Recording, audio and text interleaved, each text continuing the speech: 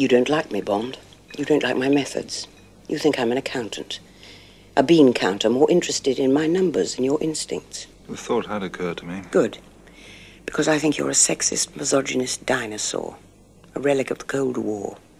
Whose boyish charms, though wasted on me, obviously appeal to that young woman I sent out to evaluate you. Point taken. Not quite, 007. If you think for one moment I don't have the balls to send a man out to die, your instincts are dead wrong. I've no compunction about sending you to your death. But I won't do it on a whim, even with your cavalier attitude towards life. After the fall of the Soviet Union, rogue Russians steal a powerful weapon. To stop them, Agent 007 must face off against Agent 006. We wrap up our series of James Bond movies by talking about the cardinal rule of the GoldenEye Nintendo 64 game, if someone can be a sadist and a masochist at the same time, and how clicky pens can cause both anger and joy. Then we find out if GoldenEye stands the test of time.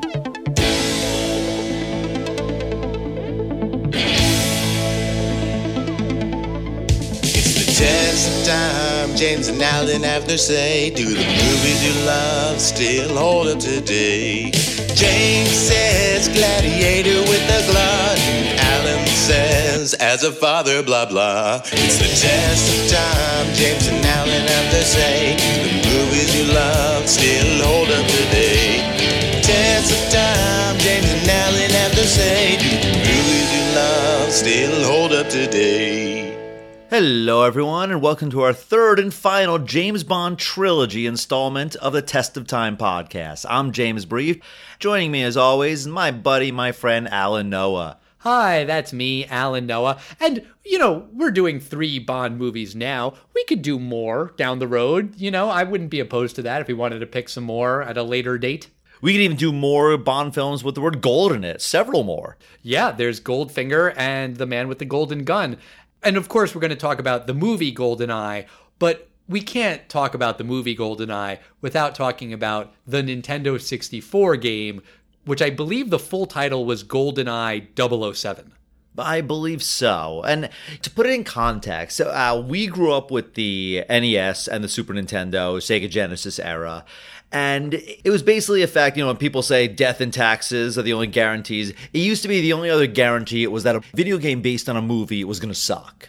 Well, yeah, and also movies based on video games. Well, at this point in GoldenEye, there's no movies based on video games. I guess Mortal Kombat maybe came out this summer. Super Mario Brothers? Yeah, I guess that one sucked. I think there were a couple more. Street Fighter? There were a few. Street Fighter, I feel like, was later 90s. I could be wrong. Well, whatever. The point is that movies turned into video games and video games turned into movies don't usually work well, but GoldenEye on Nintendo 64 was a big deal. I spent so much time playing that game freshman year. I had to maintain a 3.0 grade point average to keep a scholarship that I had, and I didn't do that. I got like a 2.96. Had it not been for GoldenEye, the video game, I probably could have kept that scholarship. My buddy Craig had a Nintendo 64 in his dorm room, and he was a ROTC guy, so, he was good at shooting guns in real life, and I guess that doesn't necessarily translate to video game skills, but it did in his case, and he would constantly kill me in this game and taunt me and make me want to play one more time, just one more time, so I would get him. I never got him. Well, I mean, it was the perfect storm. People were excited about a new James Bond. And, James Bond had not really been popular really in our entire lifetime. We knew James Bond, but the Timothy Dalton ones weren't really that successful. It had been several years, half a decade since they're going to bring James Bond back. There was this new guy, Pierce Brosnan, and you also have the dawn of 3D games, which of course leads to the concept of a first-person shooter, which Nintendo didn't have any. And Nintendo is generally more of a family-friendly console. So They had one shooter in the beginning. That was GoldenEye. And they happened to have given this to a company that was red hot at the time called Rare. And Rare was most famously known probably at that time for having made Donkey Kong Country games, which were massive hits on the Super Nintendo. After, Mario 64, Zelda 64, and Mario Kart 64, GoldenEye is really up there and arguably as as famous as any of those three. Yeah. Did you spend a lot of time playing it in college? I really didn't, because I've mentioned this before, but I didn't really have consoles. I mean, my parents wouldn't get me any consoles. And so I never had a Super Nintendo, Genesis. I bought them much later, used, and I wound up buying a N64 junior year of college. So well after the peak of the system. I think the PlayStation 2 was coming out like several months later. So I didn't play that much. I definitely played some, but I was not like a GoldenEye kid. Gotcha. I mean, I wasn't good at it, like I said, and I don't think I ever played the single player version of the game where you would like go through, the plot of the movie. I think I only played the multiplayer. I remember the Moonraker laser was a good weapon because you didn't have to reload it, and it made a cool like pew pew kind of sound. And there was the man with the golden gun, right? Right, where if you hit somebody with that, then they died instantly. But you only had one bullet, I think, right? It was something weird like that. There was some drawback to that weapon. Yeah, maybe like you couldn't reload quickly or something like that. Something. I don't remember exactly. The best character to be was Oddjob because he was so short, he was hard to see, and like it was cool to pick Jaws because like he's a big, tall, scary looking dude, but no one wanted to pick Jaws because he was easy to pick off. And I remember sitting in my buddy Craig's room, and the rule was no Oddjob. Like that was just like the rule of the room. You were not allowed to pick Oddjob. Well, that's funny. People forget this was a first-person shooter. This was not over the internet. This was 4 people on one television. Mm-hmm. And, obviously, you could look at the other parts of the screen and see what's going on. And that was part of the skill because, you couldn't really sneak something past your opponents like that. Right. Very true. And, like I said, it was the most famous back then. But, it's not like the kind of game that people still play today. And if you try to play it, it is very dated in terms of first-person shooters. But it was a groundbreaking game. It's still fun, but it's not like playing Ocarina of Time today or Mario 64. Right. And it might not show up on the new Nintendo Switch Online service because there's like a whole rights thing with the Nintendo 64 game, I think. Oh, that would be a shame because if they could finally fix the multiplayer and allow you to, not know where the other people are, that would be a huge addition. That even though the graphics aren't as good, that would make it a lot of fun. Yes, that would be cool. Get on that, Nintendo. But enough about GoldenEye the game. Let's talk about GoldenEye the movie. And in this movie, James Bond is charged with finding out who stole a weapon called GoldenEye. GoldenEye is a satellite capable of creating an electromagnetic pulse anywhere in the world, and it was stolen by former MI6 Special Agent 006. As Bond faces his former compatriot, he also battles villainous Xena Onatopp and her deadly thighs. Will Bond save the world, or will 006 use GoldenEye to send England into the Dark Ages?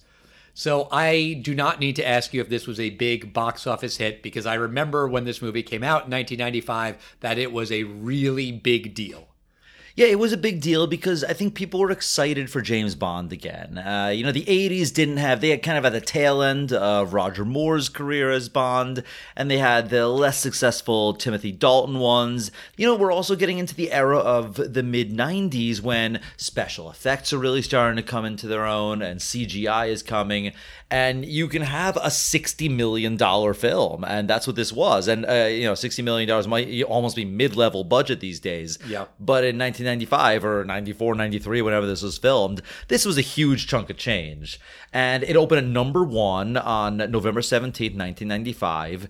And actually that weekend, the number 4 entry was a film that starred two people were in, they're actually famous for being in a GameCube game, a Nintendo GameCube game.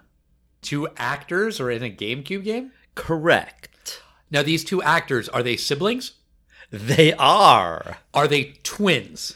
They are. Actually, they're not identical, I just found out. No, they're fraternal twins. Mary-Kate and Ashley Olsen. That's correct. And how do you know that they're the stars of GameCube Game Now?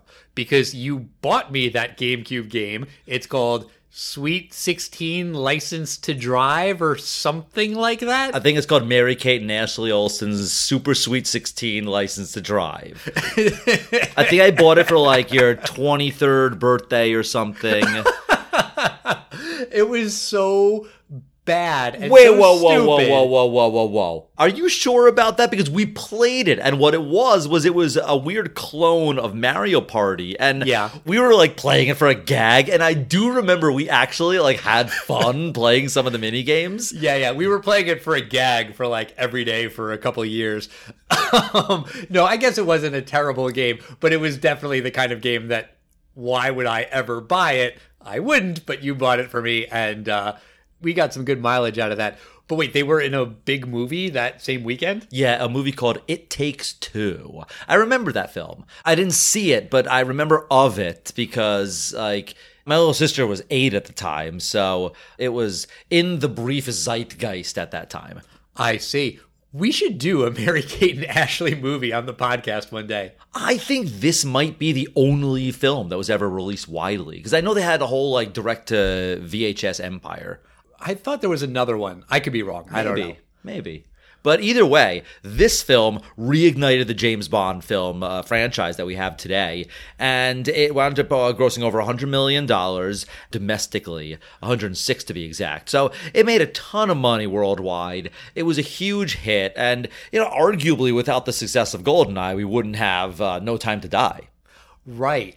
The Bond franchise was considered dying until GoldenEye came around, and the cold open of the movie, it starts with this epic, amazing bungee jump that Bond does off of this very tall dam. It almost looks like the Hoover Dam. It's supposed to be in Russia, but this is a really just cool looking stunt.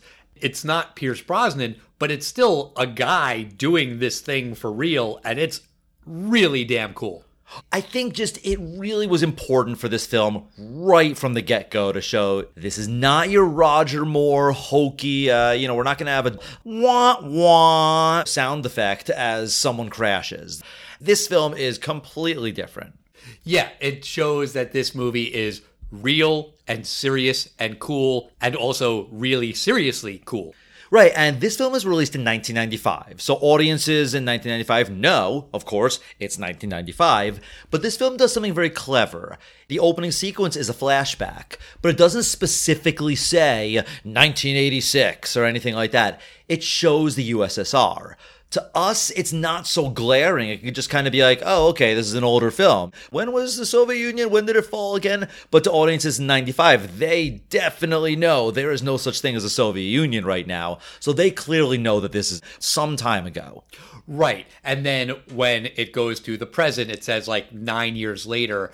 And even though it had only been 6 years between the last Bond movie and this movie, the world really did change in those 6 years because the Soviet Union was no longer a thing. And, the USSR was a boogeyman in, I think, a couple of the Bond movies. A lot of them. Yeah, like the world had changed, so they were able to incorporate that into this story. And the story for this movie is, I believe, the first one that doesn't have any plot elements with any Ian Fleming book. This was purely original, and they incorporated what was happening in the world into the plot, which was smart. Right, they correctly use things like the Soviet Union has fallen apart and Russia and the satellite nations are not really strong. Like, there's a lot of chaos going on. And in this flashback, in the Soviet Union, 007, he's slowly infiltrating this base, and eventually he has a gun pulled on him. But James Bond has not met his match because it turns out, luckily, this gun pulled on him is his companion. Right, 006, played by Sean Bean, who is best well known for his memes. Right, I mean, Sean Bean is known as, he dies in every single film he's in. Right. And, spoiler alert, if you ever see Sean Bean, he's probably going to die in whatever you're watching. Does he always die, like, terribly? The ones I'm thinking of, does he die terribly in Lord of the Rings? I don't remember at all. No, I think he just dies from, like, arrows or swords or something. Oh, okay. And I guess being decapitated in Game of Thrones, spoiler alert for season 1, retroactively, sorry, But I mean, I guess that's a quick way to go. Right. It's better than falling like 30 stories and probably lying paralyzed before a radio telescope falls on your face. Spoiler alert for this movie. Right. But he is James Bond's friend, and they are on this mission together. They go through this base, and they both kill a whole lot of Russian bad guys. But then Sean Bean's character, 006, Alec, is held by this evil Russian general who's got a gun to his head. And Alec is saying, Bond, finish the mission, do whatever it takes, set the timers, blow them all to hell. And they're going to set the timers for 6 minutes, but then Bond improvises and changes it to 3 minutes. And the general who has this gun on Alec counts down to 10. Bond surrenders. He holds up his hands, but the general kills Alec anyway. Kills, finger quotes as I'm saying that, and Bond has to escape. He leaves the compound. He's on a motorcycle that is going towards this plane. The plane is moving. The plane goes over a cliff, and then Bond goes over the cliff too and like falls into the plane. It's pretty cool. It's so cool. I mean, this opening is amazing. I love even the small details of 006 is so cool. And James Bond was not a real big thing in our childhood in terms of like a big movie coming out, but everyone knew what you meant when you said 007 and Bond, James Bond. People knew this stuff, and you had to see something like this. You know, you got 006 and you got this guy flying into a plane. It was so cool.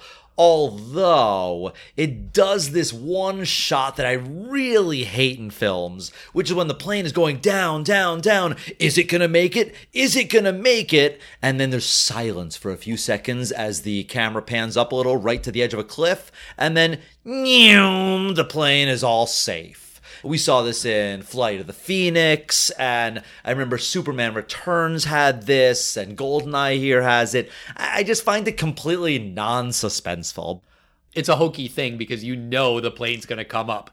But then we get to the credits, the theme song, sung by Tina Turner. This is a better Bond theme song. Not my favorite, but it's good. I mean, Tina Turner's got a hell of a voice, and the animation in the credits is basically showing you like the destruction of the Soviet Union. There's one weird shot of like a head that has two faces on it, and then like a gun comes out of one of the mouths. But overall, I mean, I think it's an effective theme song and animation and everything.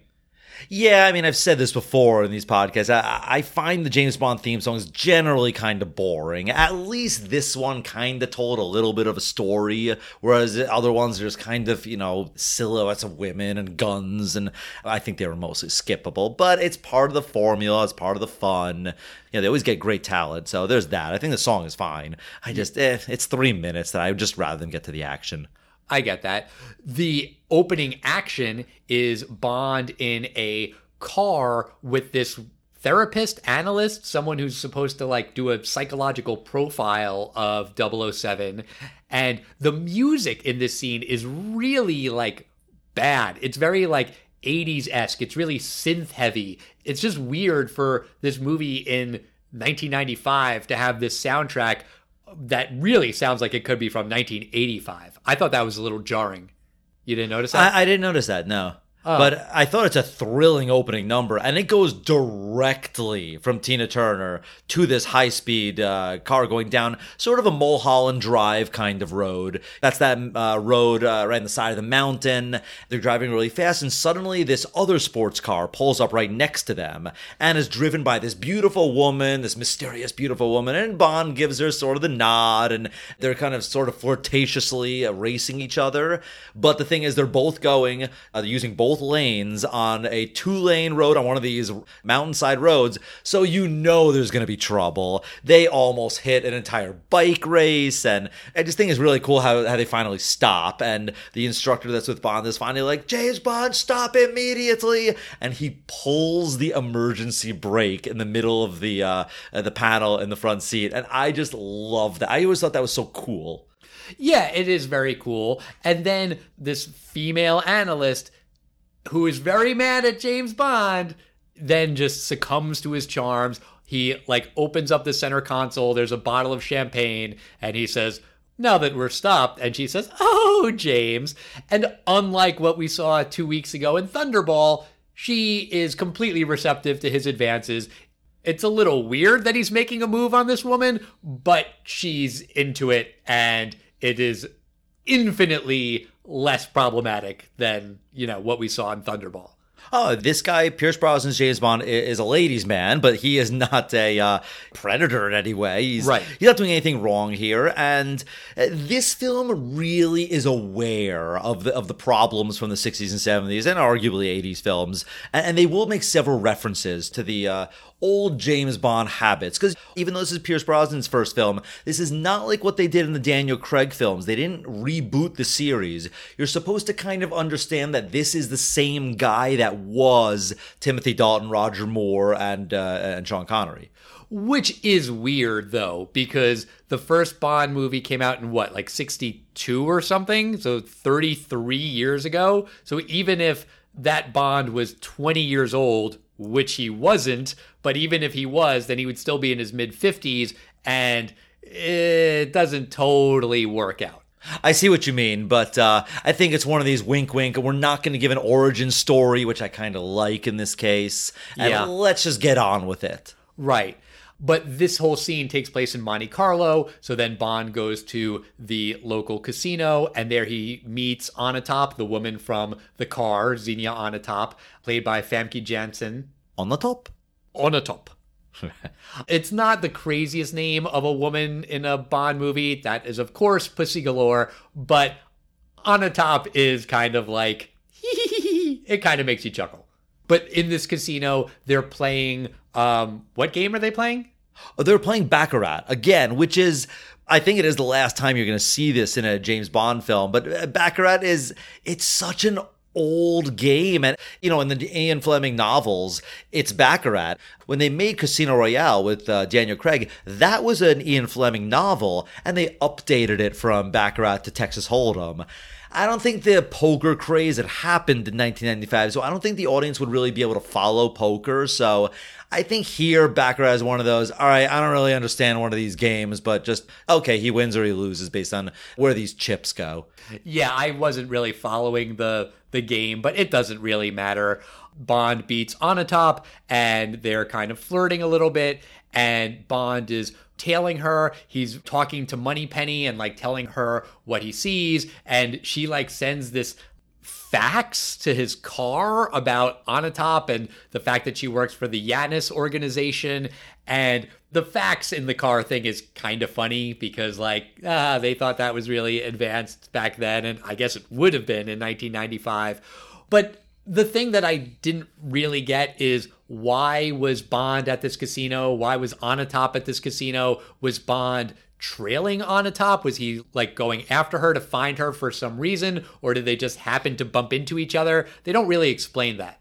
You're right, they don't. There's a couple fun things in this scene. You get the throwback to the classic films, because how does he order his drink, of course? Right, he does say he wants a vodka martini, shaken, not stirred, and we did not see that last week or the week before. This was the first time in the 3 movies we've watched where he orders his classic signature drink that way. Right, and do you remember how Daniel Craig orders it in the first film in Casino Royale?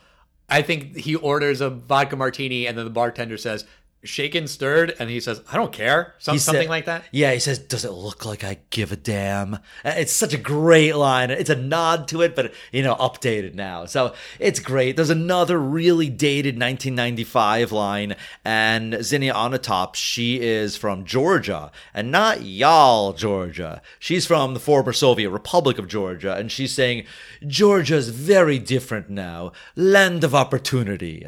Obviously, she's a criminal, so when she's talking about land of opportunity, she means, this stuff's right for the picking. But it was known back then that these countries, they were not stable. Right, and perfect for a criminal like her. And she doesn't just steal things and, drive really fast. She kills people with her thighs. She is able to squeeze the life out of men with her legs, which she sometimes does during sex, not always. And she also gets off on it while she kills these men with her thighs. It gets a little confusing because Famke Janssen, she's so beautiful, and there's this kind of craziness about this woman that's kind of like having an orgasm as she's crushing men to death. But I do find it intriguing because, these are sociopaths, these people. And, I kind of find that intriguing that the villain, whether it's sexually or not, she really enjoys killing. And she enjoys her work. Yeah, she does. And I just find that's a small little touch. And I think Famke Janssen plays it really well. Like these subtle things, like she's like licking her lips as she's doing it. And like throughout the film, whenever she's murdering and killing people, she's really getting pleasure out of it. Yes, you're 100% right. I agree. There is a scene later where it also looks like she enjoys like when she's getting beaten up, when she and Bond fight. And I really don't know enough about this, so I might just sound really ignorant, but like, aren't those two different things, like sadism and masochism, where it's not common where you actually like both? Or am I totally wrong about that? Well, I'll just say Zinnia Onatopp is no common lady. Okay, fair enough. We don't need to analyze it any further than that. That's fine. But Onatopp is there to steal this helicopter. Bond realizes it, but a little too late, and Onatopp makes off with this new experimental helicopter aircraft thing. I love this part because it's really just this sort of military demonstration, and they don't realize that Onatopp has kind of hijacked the helicopter from the original pilot that's supposed to be on there. Just imagine the generals and the contractors that made this thing, and they're like, there she is. We're going to be rich. The chief of military from England is here, and probably America and other countries. This is great. It's working great. Oh, there it goes. And going a little far. Oh, okay. They want to show the capabilities. All right, it's getting smaller. Can you guys call him back? It would have been awkward. I feel like it would have been a little awkward on that aircraft carrier. Right, and then Bond is like running over there. They're like, stop that guy, and they do. And then, 30 seconds later, when they realize the plane's not coming back, like, yeah, see, that's what I was trying to prevent. But Onatopp gets away. Bond goes back to MI6 headquarters. He flirts with Moneypenny there. And, that's a thing that's happened in a ton of the other Bond movies where Bond and Moneypenny always flirt back and forth. But here she actually calls him out for sexual harassment. She uses those words like, this is what you're doing, and it's not a thing that you should do in the workplace. And this is being a little reflective of the times. And I remember when this movie came out, there was a thing about like, is this new Bond going to be too politically correct? Because that was a thing that people talked about in the 90s. And I don't think this James Bond is overly politically correct, but by virtue of them talking about sexual harassment, they are sort of acknowledging that, the times have changed.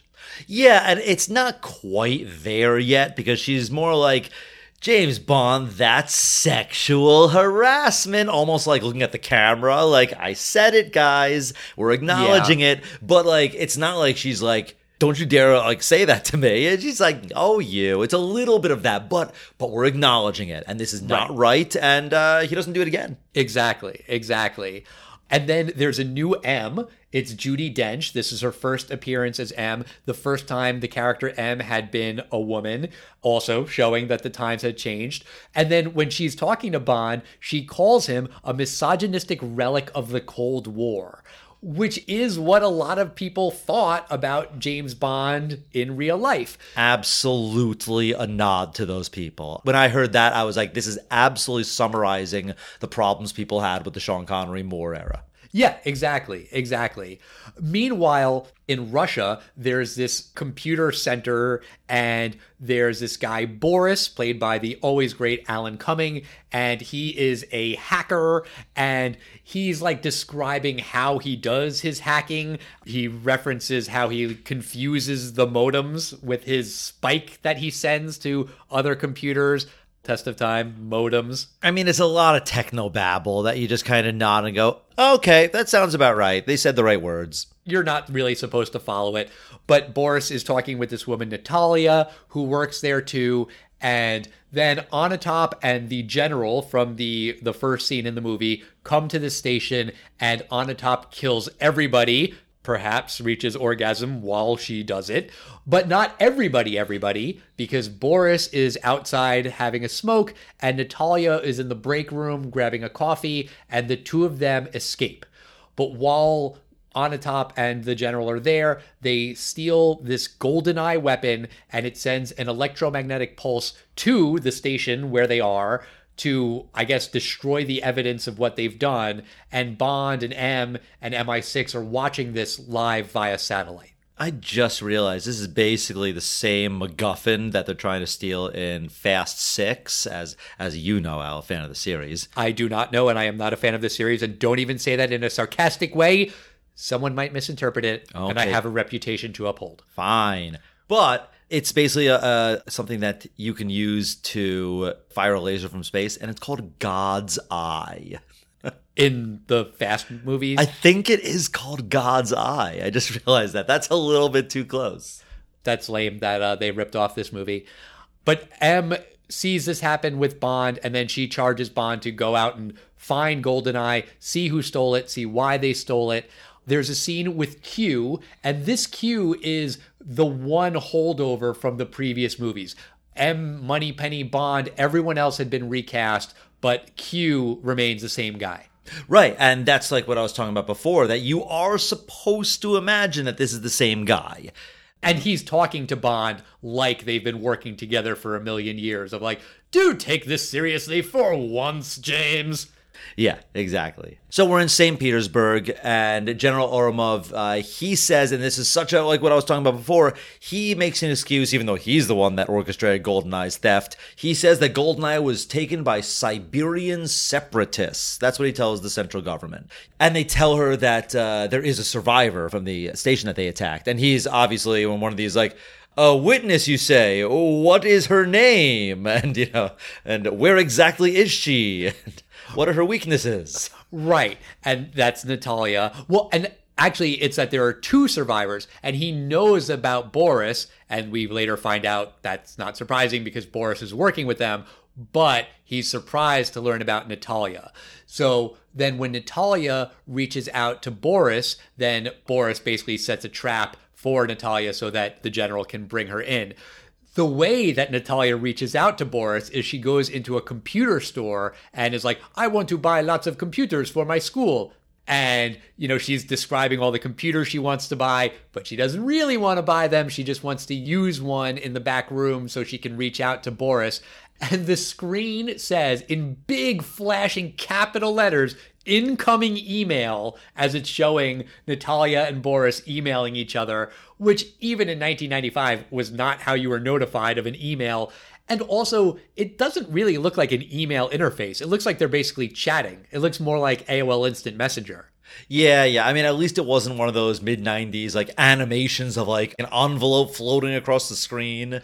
But that would be more realistic for 1995. I mean, that's what AOL looked like when you got an email. It was like the letter in the mailbox. Actually, you're right. It did pop open. Yeah, I mean, like, that would be more appropriate for the time.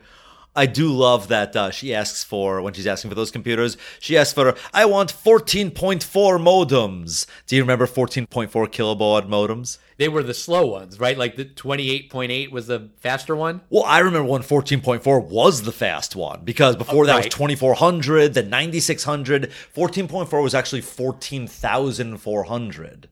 Oh. Ooh. 14,400 baud. I don't know what that is. Is that a lot of bauds? Baud? It is. It's 14,400 of them, actually. How many baud do we have in your apartment right now? All of them. Wow, that's a lot of baud. I don't know what any of these words mean. Let's go from baud to Bond. Okay, yeah, good segue. So Bond is trying to track down Giannis, this criminal overlord who has this criminal organization. And to track them down, he meets a CIA agent named Wade. And I thought it was weird that the CIA contact is not Felix Leiter, because that's Bond's CIA friend in a lot of the old movies.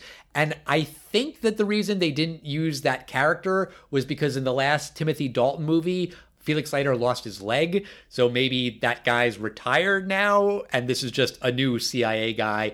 It doesn't really matter, but he suggests that Bond go and find Valentin Sakovsky, who is a guy who Bond previously had some dealings with in some adventure that we never saw.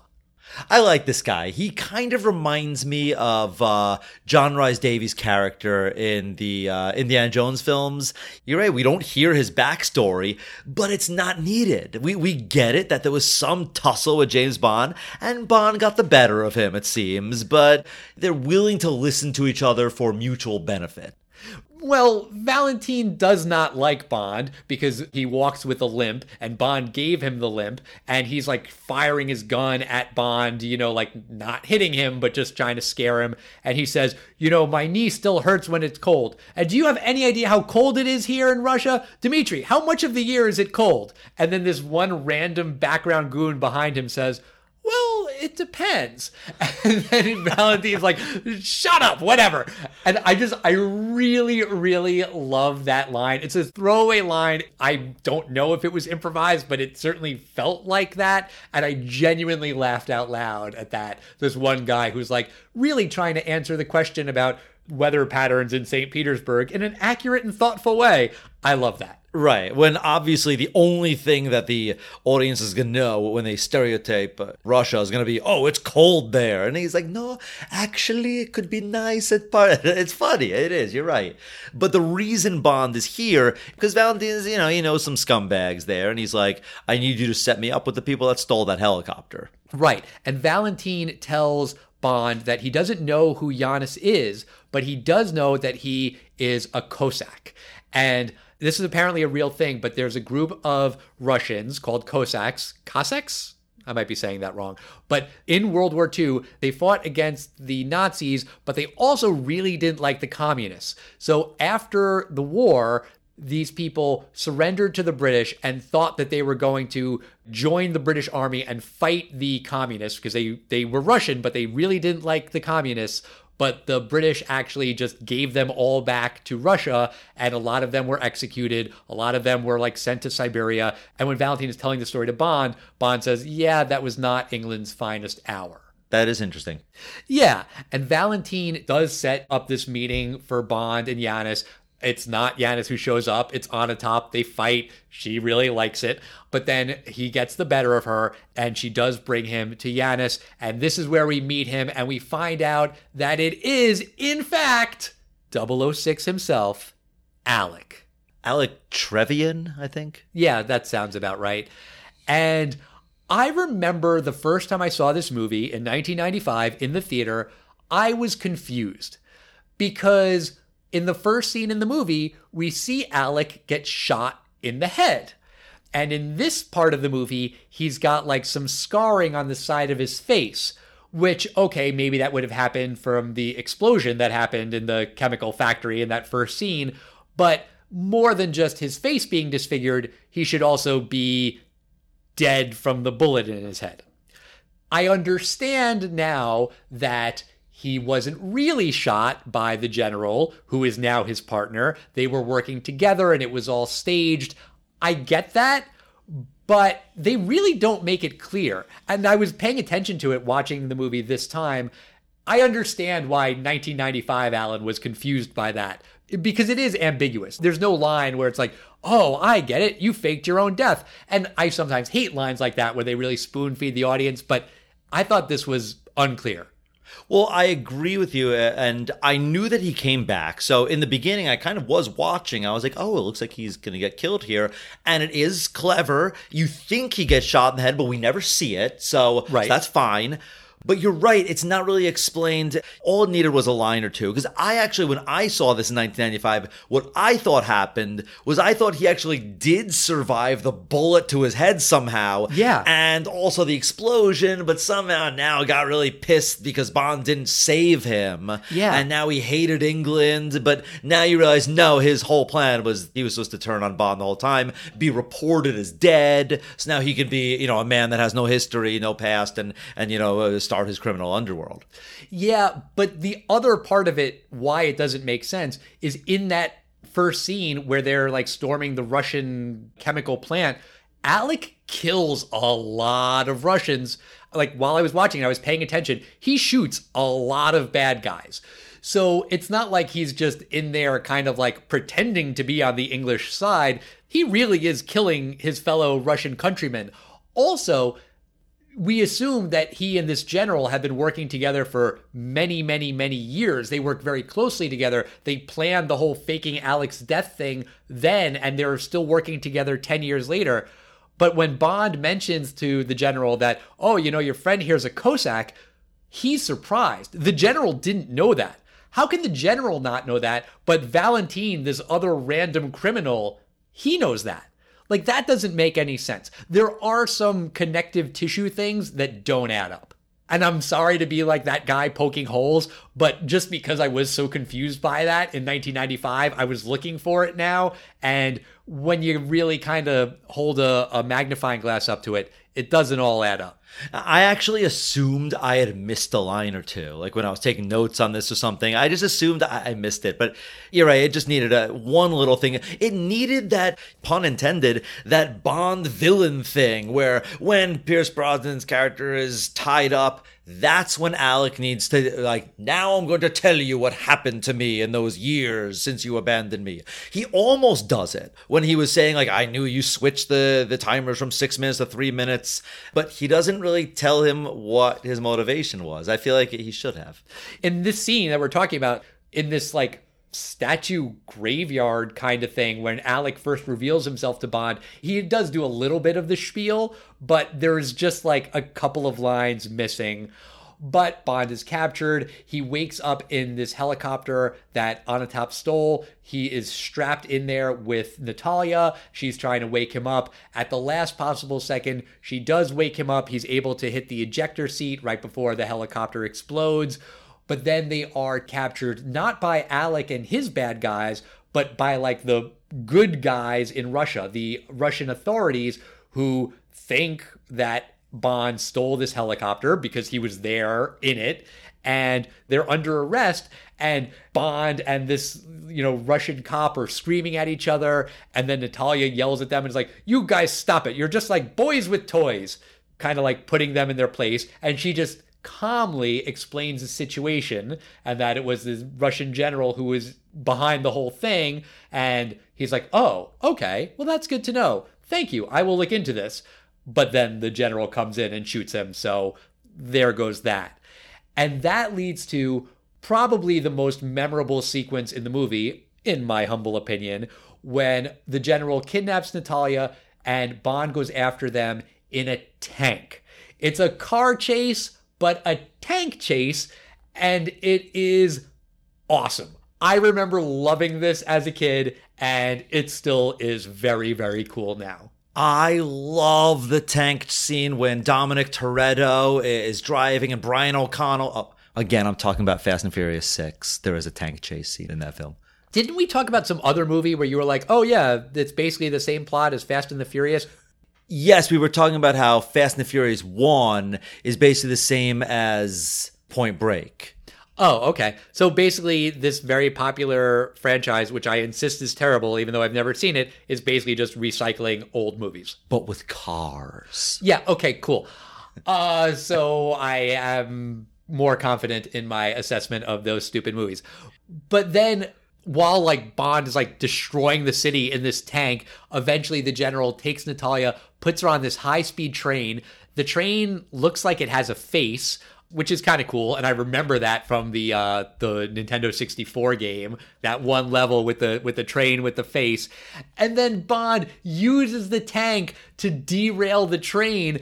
And it's so cool. Like he fires like one giant round at the train and then jumps off of the tank, but leaves the tank in the middle of the train track so that the train's going to derail. And Onatopp's like, ooh, he's going to derail us. And she's like licking her lips, and everything about this sequence is awesome. Oh, yeah, it's fantastic.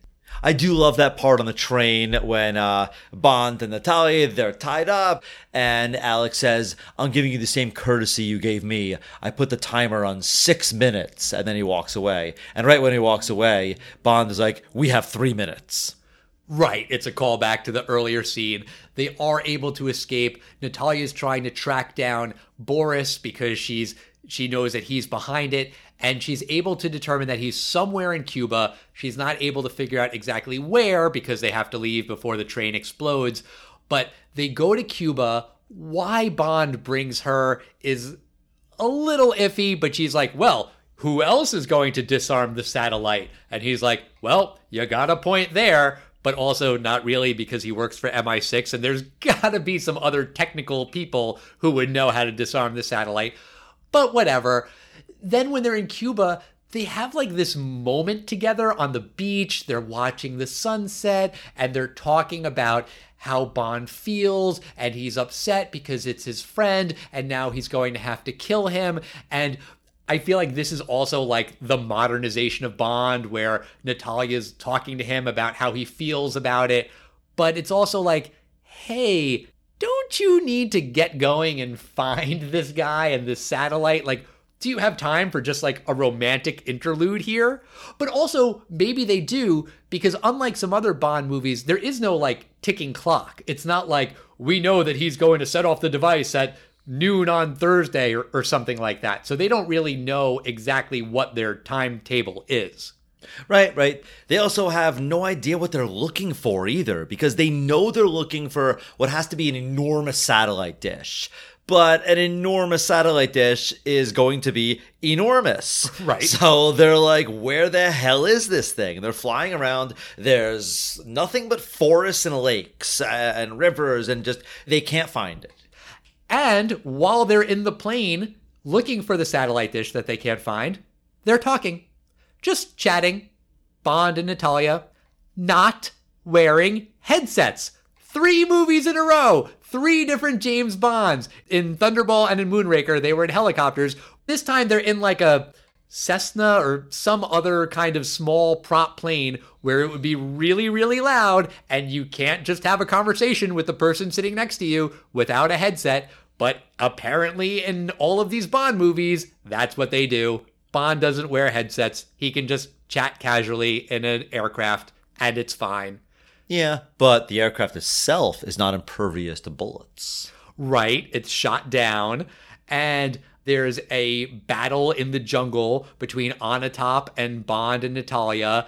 And the way that Bond kills Onatop is she's tethered to this helicopter for some reason, and he just kind of like gets her stuck in a tree, and then like the helicopter is pulling her.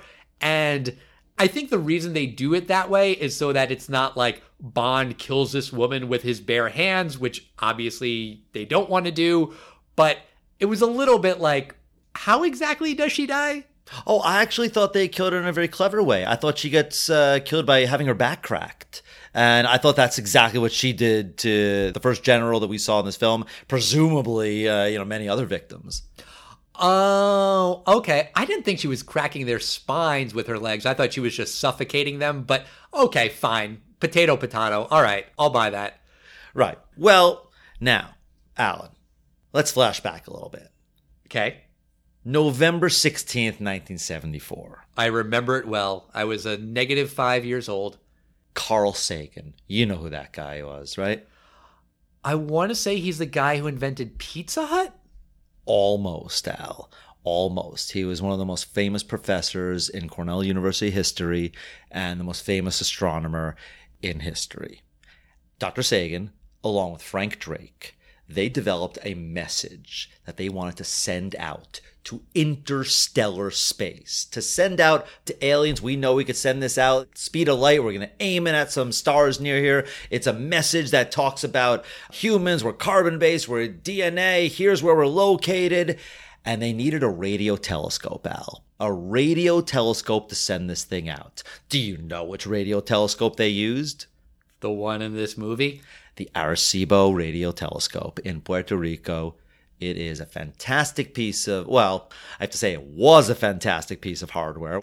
There's a really cool scene. I don't know how they did it. I'm going to guess they used miniatures. They did. Yeah, I mean, because it's definitely not CGI, because CGI 95 would have sucked. And it's really cool. Basically, the satellite dish was underwater. And they basically drain what is obviously really filmed at the Arecibo radio telescope. But they drain what is presumably a lake, and there's the hidden satellite dish. Fantastic.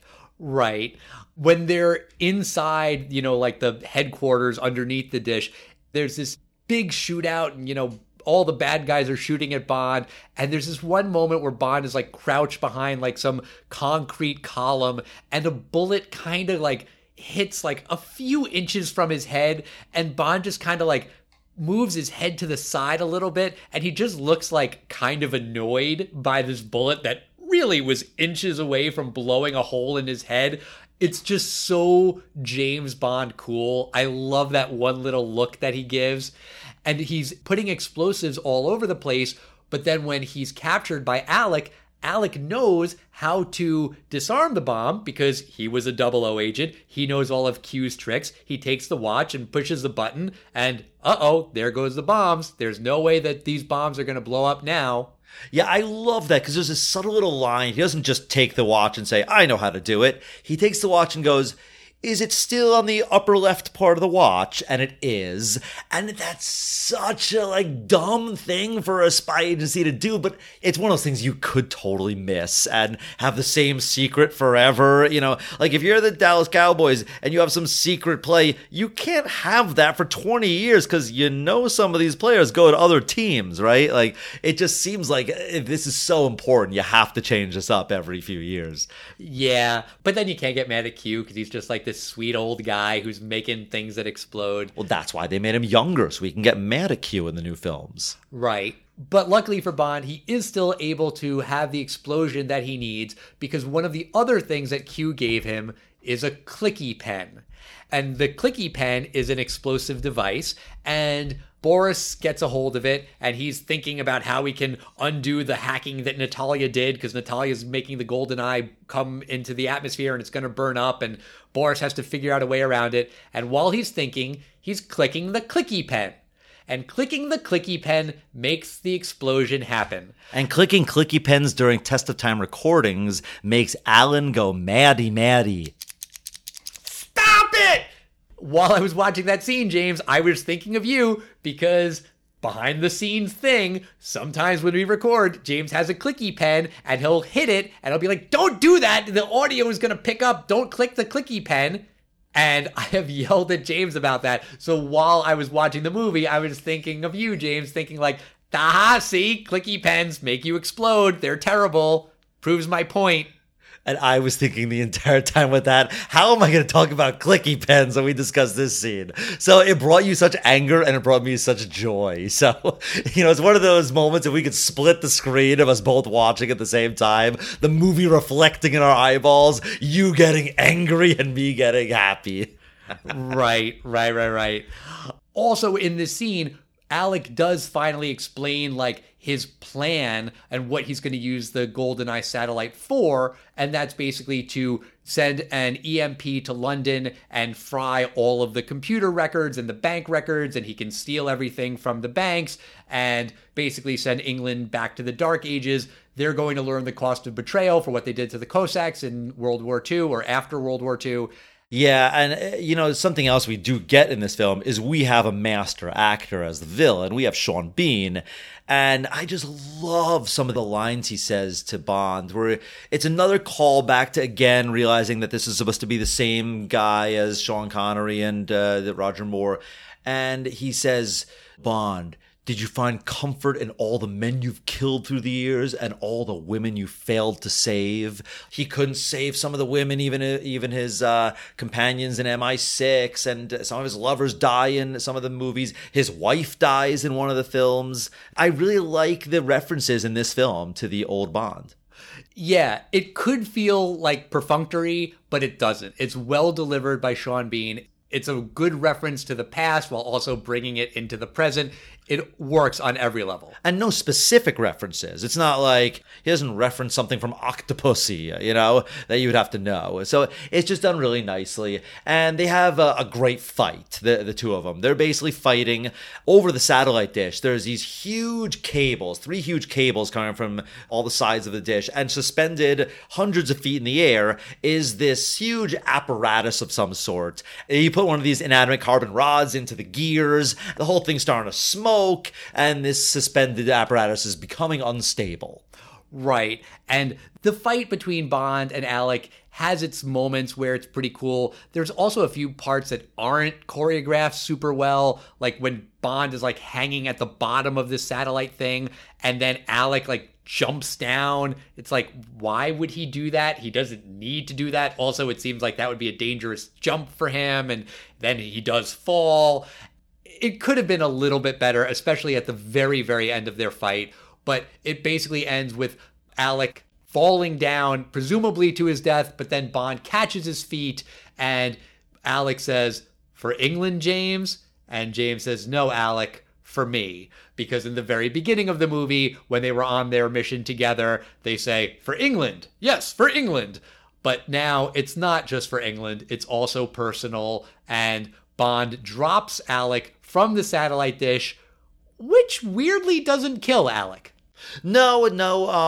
I was thinking about that, but I've read that a lot of people that jump off of the Golden Gate Bridge in San Francisco, a lot of them survive the fall, but they just like break their legs and they wind up drowning because they can't tread water. You can possibly survive this. It looks like he's paralyzed. He's just sliding down on the ground. And, I guess as long as your head doesn't split open, and I mean, the guy's got massive bleeding. He's not living long, but he lives just long enough for this apparatus to basically blow up and fall down on his face, which falls down right after Bond is able to leap off of it onto a helicopter. Right, because Natalia somehow left the base and got a helicopter. She is holding the helicopter pilot hostage. She's got a gun on him. She makes him fly over to Bond to rescue Bond. They fly away from the exploding satellite, and then they just kind of jump out in a field, and then the helicopter just flies away. And I was like, wait, there's a bad guy who's piloting that helicopter that they just let go, and he's just leaving. He's not going to turn around and come back and kill him or whatever. No one cares about this guy? It's a little strange. I mean, it's not an attack helicopter. What's he going to do? Oh, something? What do you think? He's going to fly it sideways and kill them with the blades or something? Maybe he was just one of these rent-a-pilots. Maybe. I don't know. I just thought that was a little bit weird. But then they have this moment together, Bond and Natalia, and they're all alone in the Cuban jungle. Or are they? No, they're not, because Wade from the CIA is there with the Marines. And Bond's like, "So this is where you were with the Marines and my backup? Thanks for literally nothing." And Wade's like, da-da-da-da-da-da, oops. Yeah, it totally makes the American covert operations look like fools. Yeah. They do nothing. Because they're actually brilliantly camouflaged in a field 3 miles away from the action. Right. Doing nothing. Also, there was one bad guy in the helicopter that they just let get away.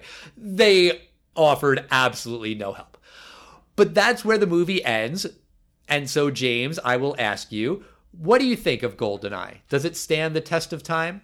Well, like I said, the Nintendo 64, it's a great console, and, it may come back on the Switch. But some of these games are dated, but... No, the movie, James. The movie, the thing we've been talking about most of this whole time. Okay. Well, this is the third Bond film we've reviewed, and, there's many, many others. We can always revisit this at some point. I think this was fun, revisiting from different eras. Oh, yeah. And, you really can see the progression. The progression going from Sean Connery to Roger Moore in 65 to 78, there's really an advancement in special effects. While Moonraker's space special effects were kind of cheesy by today's standards, they're way better than some of the stuff we saw in Thunderball. And you couldn't have done Moonraker in 1965. But I think the leap between Moonraker and GoldenEye, yeah, it's 17 years instead of like 13 or so. But I think the leap is so much more in terms of really maturing this character. Yes, he is, for one thing, he is a modern man. He's not a misogynistic guy. Yeah, he still sleeps with a number of women. That's fine. And he's basically saying, sleep with me or I'll have you fired, like we saw in Thunderball. And I will say they're not quite there yet. I mean, there's some stuff, Moneypenny's like, oh, James. There are some plot elements that we've talked about in this film that don't really make sense. And unfortunately, I find that happens a lot in Bond films. Yeah. I feel like a Bond script needs to be sent to whoever one of the good script doctors is to just go, great script. I threw in like 4 lines here and there that just explain that one missing thing in 4 different scenes. Yeah. And this film is missing that.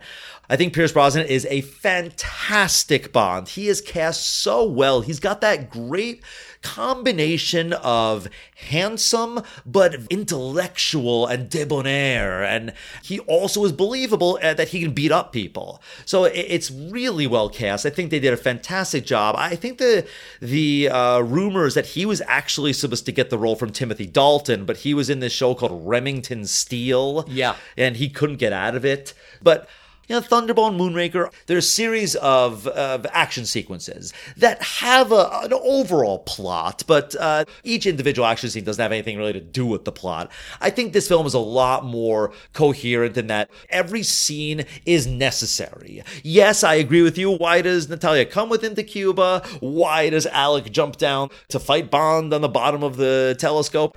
There's a couple holes in here, but overall, I think it's a thrilling film. Pierce Brosnan is great.